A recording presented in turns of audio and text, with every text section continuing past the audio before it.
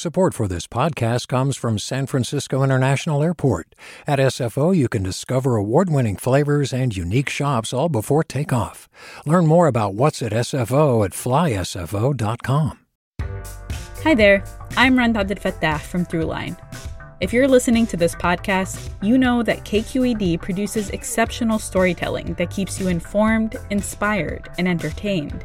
Their podcasts cover issues from your neighborhood to the entire country and everything in between. Support this work today. You can help us continue to bring quality podcasts to your ears. Just head to donate.kqed.org/podcast. That's donate.kqed.org/podcast. From KQED. I'm Erica Cruz Guevara, and welcome to The Bay. Local news to keep you rooted. Cities around the country have struggled with an uptick in gun violence since the pandemic, and Black and Latino communities were hit hardest. By the end of last year, though, that violence was finally beginning to slow in major cities like Detroit and St. Louis. But not in Oakland, where 100 homicides were reported in 2023.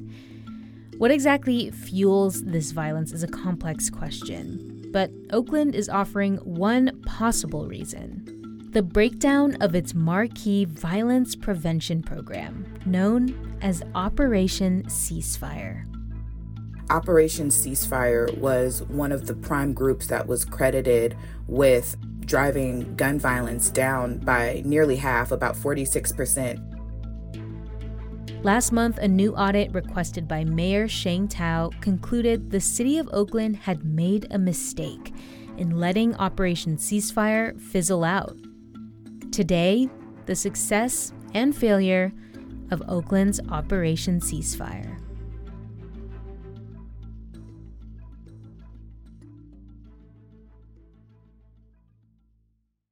The year that Operation Ceasefire started in Oakland, 126 people were killed, which is a multi-decade high for the city. Abene Clayton is a reporter with the Guardian's Guns and Lies in America project. In 2012, Oakland launched Operation Ceasefire, and the goal was to use the intelligence that the police get from patrolling and arresting and kind of combine that with the opportunities and kind of community care that come from faith leaders, local activists, violence prevention professionals to target the very small amount of the population in Oakland, maybe less than 1% of people who were responsible for the majority of the gun violence at the time. So it sounds like a particularly violent year in Oakland when Operation Ceasefire kind of took off. And you mentioned a few different groups there: faith leaders, community leaders, and the police. Can you talk about who ran Operation Ceasefire and how did this work exactly? What did it mean to target these individuals in the community who were responsible for gun violence? So it was a multi-pronged approach. Operation Ceasefire Detail Police would review shootings every week. They would discuss patterns. If they noticed that a particular individual was killed, that could heighten the risk of retaliation. If there was a kind of concentration of shootings over the past week, they knew which groups, which individuals were most responsible for those most recent shootings. At the same time, you had faith leaders and you had community workers who were organizing these things called ceasefire night walks, right? Where they would walk through some of the most poppin', if you will, areas, usually in East or West Oakland, with signs calling for peace, being these kind of visible ambassadors of violence prevention in their communities.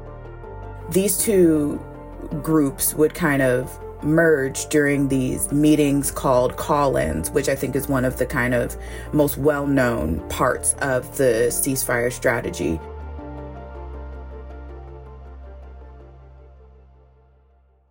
Police would make contact with somebody, invite them to a place, usually a community center or a church, where, as I mentioned again, faith leaders and other violence prevention folks, people who may have been formerly incarcerated and are now out of prison, would all meet with the person, ask them to stop the shooting, let them know, like, we see you, we know what's going on, and this isn't the lifestyle that you want.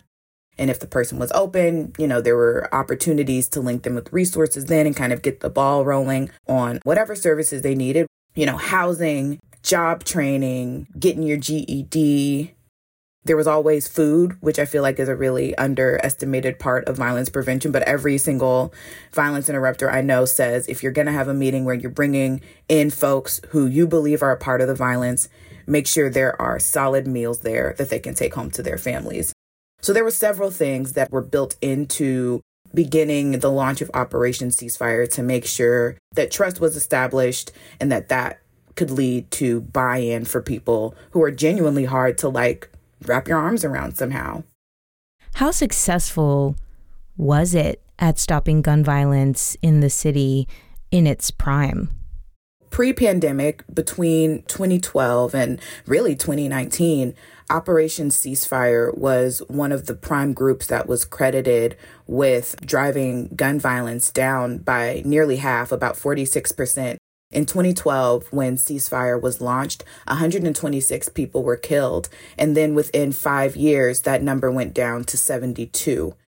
In criminology and when talking about gun violence, there's a lot of hedging and a lot of hesitance to point to any one program. However, research does point to significant changes brought on by the program. I'm sure that's not the reason for all of the lives that weren't lost in those 5 years, but I don't think we can undersell that it was an important program. So, pretty successful program, it seems. When did things start to take a turn, though, for Operation Ceasefire? So based on the audit that was produced at the behest of Mayor Sheng Tao, there are kind of three main things that were brought up. In 2016, there was a shift from the person-based approach. And what I mean by that is going directly to people. And there was a change to place-based prevention. More officers would be in a general area or a particular neighborhood that was a hotspot at the moment. It's kind of unclear what the specific impact was, but it does sound like it made it a little bit harder to reach the individuals who were responsible for the majority of the gun violence. And then fast forward to 2020, the pandemic hits, and another major part of ceasefire strategy, the in-person interaction, was all but snuffed out. And we saw this with a number of violence prevention organizations. You used to be able to find somebody who you were working with, trying to mentor at their job. And a lot of places shut down or people were working from home. It was unsafe. And finally, one of the things that has actually been a point of contention in 2021, the former chief of police, LaRon Armstrong, started a new unit that was aimed at boosting the city's clearance rate, right? So solving more homicides, which is an important part of the job. However, the audit shows that the creation of that office pulled patrol units from those ceasefire hotspots and diluted the presence of officers who knew the kind of ceasefire ethos. There's a certain level of buy-in that those officers had and community insight that was taken from those areas.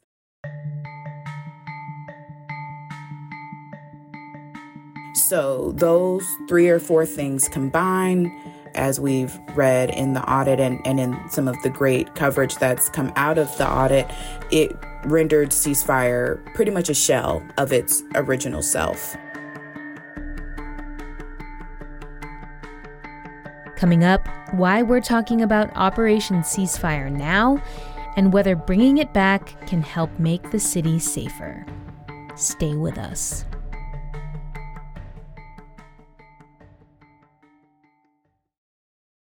Hi, I'm Sasha Coca, host of the California Report magazine.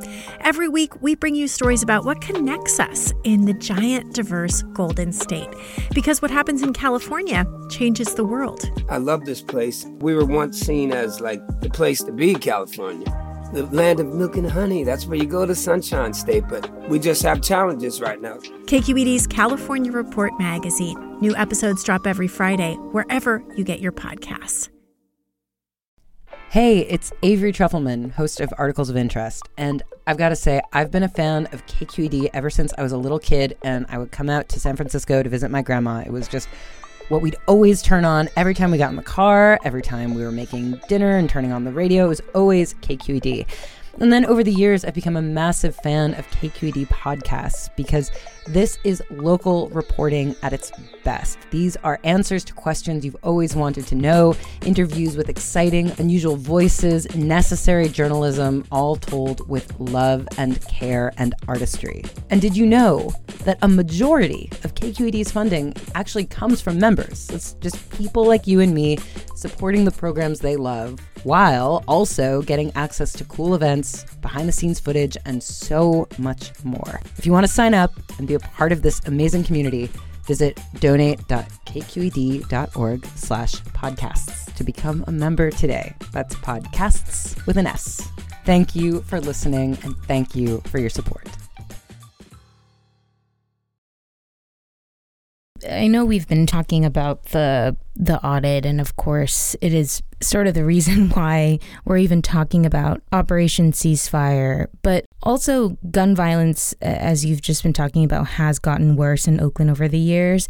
Can you, I guess, just explain why there has been renewed attention to Operation Ceasefire in Oakland? The mayor saw the level of gun violence that was happening and saw that it was continuing unabated. In the statement that she put out just before the city council meeting where the audit was presented, she emphasized that this did not happen overnight. In public safety, the politics of crime are just something else in Oakland at the moment. And I can't read her mind, but to think that it wouldn't be politically advantageous to revive this marquee, well-known, nationally recognized gun violence prevention program, it kind of only makes sense to do that, especially if people are looking at you and laying all types of crime, property crime, violent crime directly at your feet.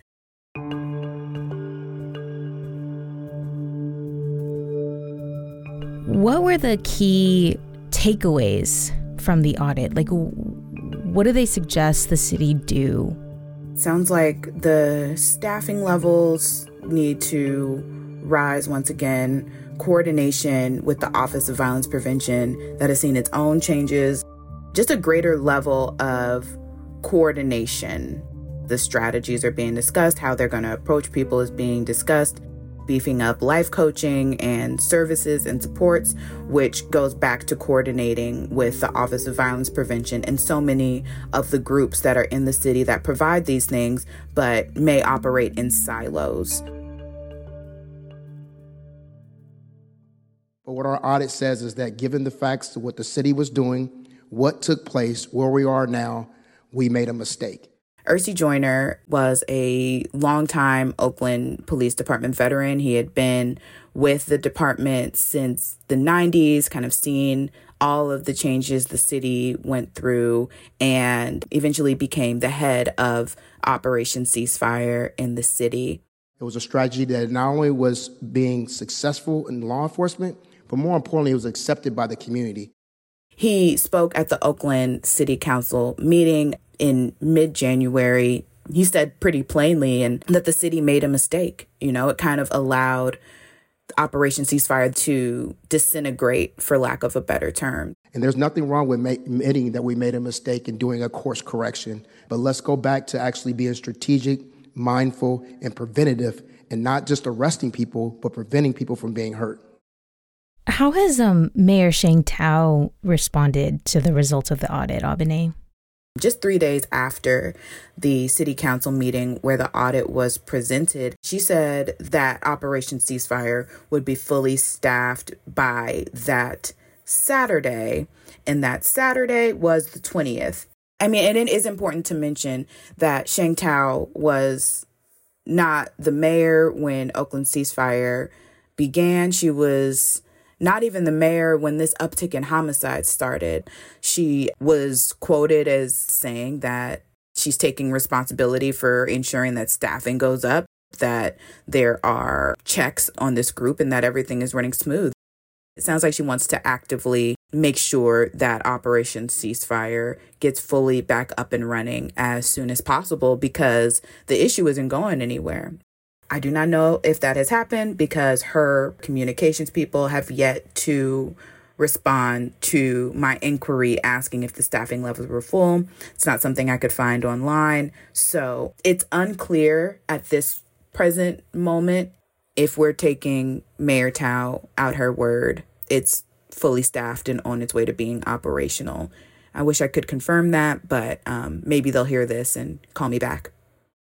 Assuming that maybe it is, I don't imagine we'll see results overnight. Abene, how will we know, I guess, if it's working again? Yeah, I mean, I think there are a few markers we should keep our eye out for. What everybody wants to see is kind of a immediate drop in shootings, right? Of course, that is the ultimate goal, is to stop bloodshed. That is, one, difficult to measure and attribute to any one group. But with something like Operation Ceasefire, outside of what the police do to gather intelligence, to reach people, to have these, ceasefire officers who are familiar with the goal and the ethos of the organization, a big part of it is the relationships that are forged between those high-risk people and violence intervention workers, between faith leaders, right? And those relationships can lead to people putting the guns down, but it takes a while. Something I hear often is like, we are asking people to put their guns down, but what are we putting in their hands in return? It is complicated to try to figure out, when are we going to see changes? It could take a generation, you know what I'm saying? And one thing that statistics can never capture is the 16-year-old who may have been ready to shoot somebody and never did. I do hope to see more sort of yearly and kind of regular reports about how many people are being reached, how many contacts were made, how many people were, funneled into services. Being able to keep track of those things over several years will help us understand the violent crime trends that we may see, especially when it comes to homicides. Abene, thank you so much as always. Thank you for having me, E. It was a great time. That was Abene Clayton, a reporter with The Guardian's Guns and Lies in America project. This 40-minute conversation with Abene was cut down and edited by senior editor Alan Montecillo. Maria Esquinca is our producer. She scored this episode and added the tape, with extra production support from me. Music courtesy of Audio Network. The rest of our podcast team at KQED includes Jen Chian, our director of podcasts, Katie Spranger, our podcast operations manager, Cesar Saldana, our podcast engagement producer, Maha Sanad, our podcast engagement intern, and Holly Kernan, our chief content officer. The Bay is a production of listener-supported KQED in San Francisco. I'm Erica Cruz Guevara. Thank you so much for listening. I'll talk to you next time.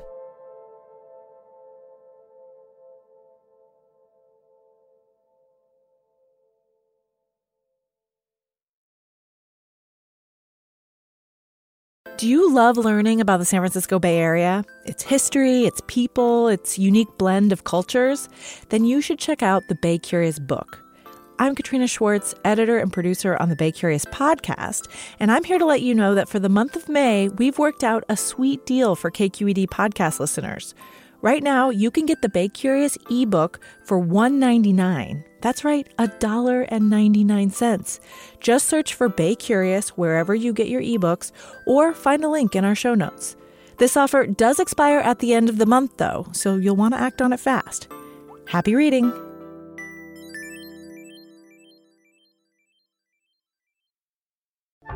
Hey, what's up? I'm Erica Cruz Guevara, the host of The Bay. Donations keep independent journalism alive and healthy, and you support outstanding journalism when you support KQED. So if you haven't yet, check out donate.kqed.org/podcasts. That's donate.kqed.org/podcasts with an S.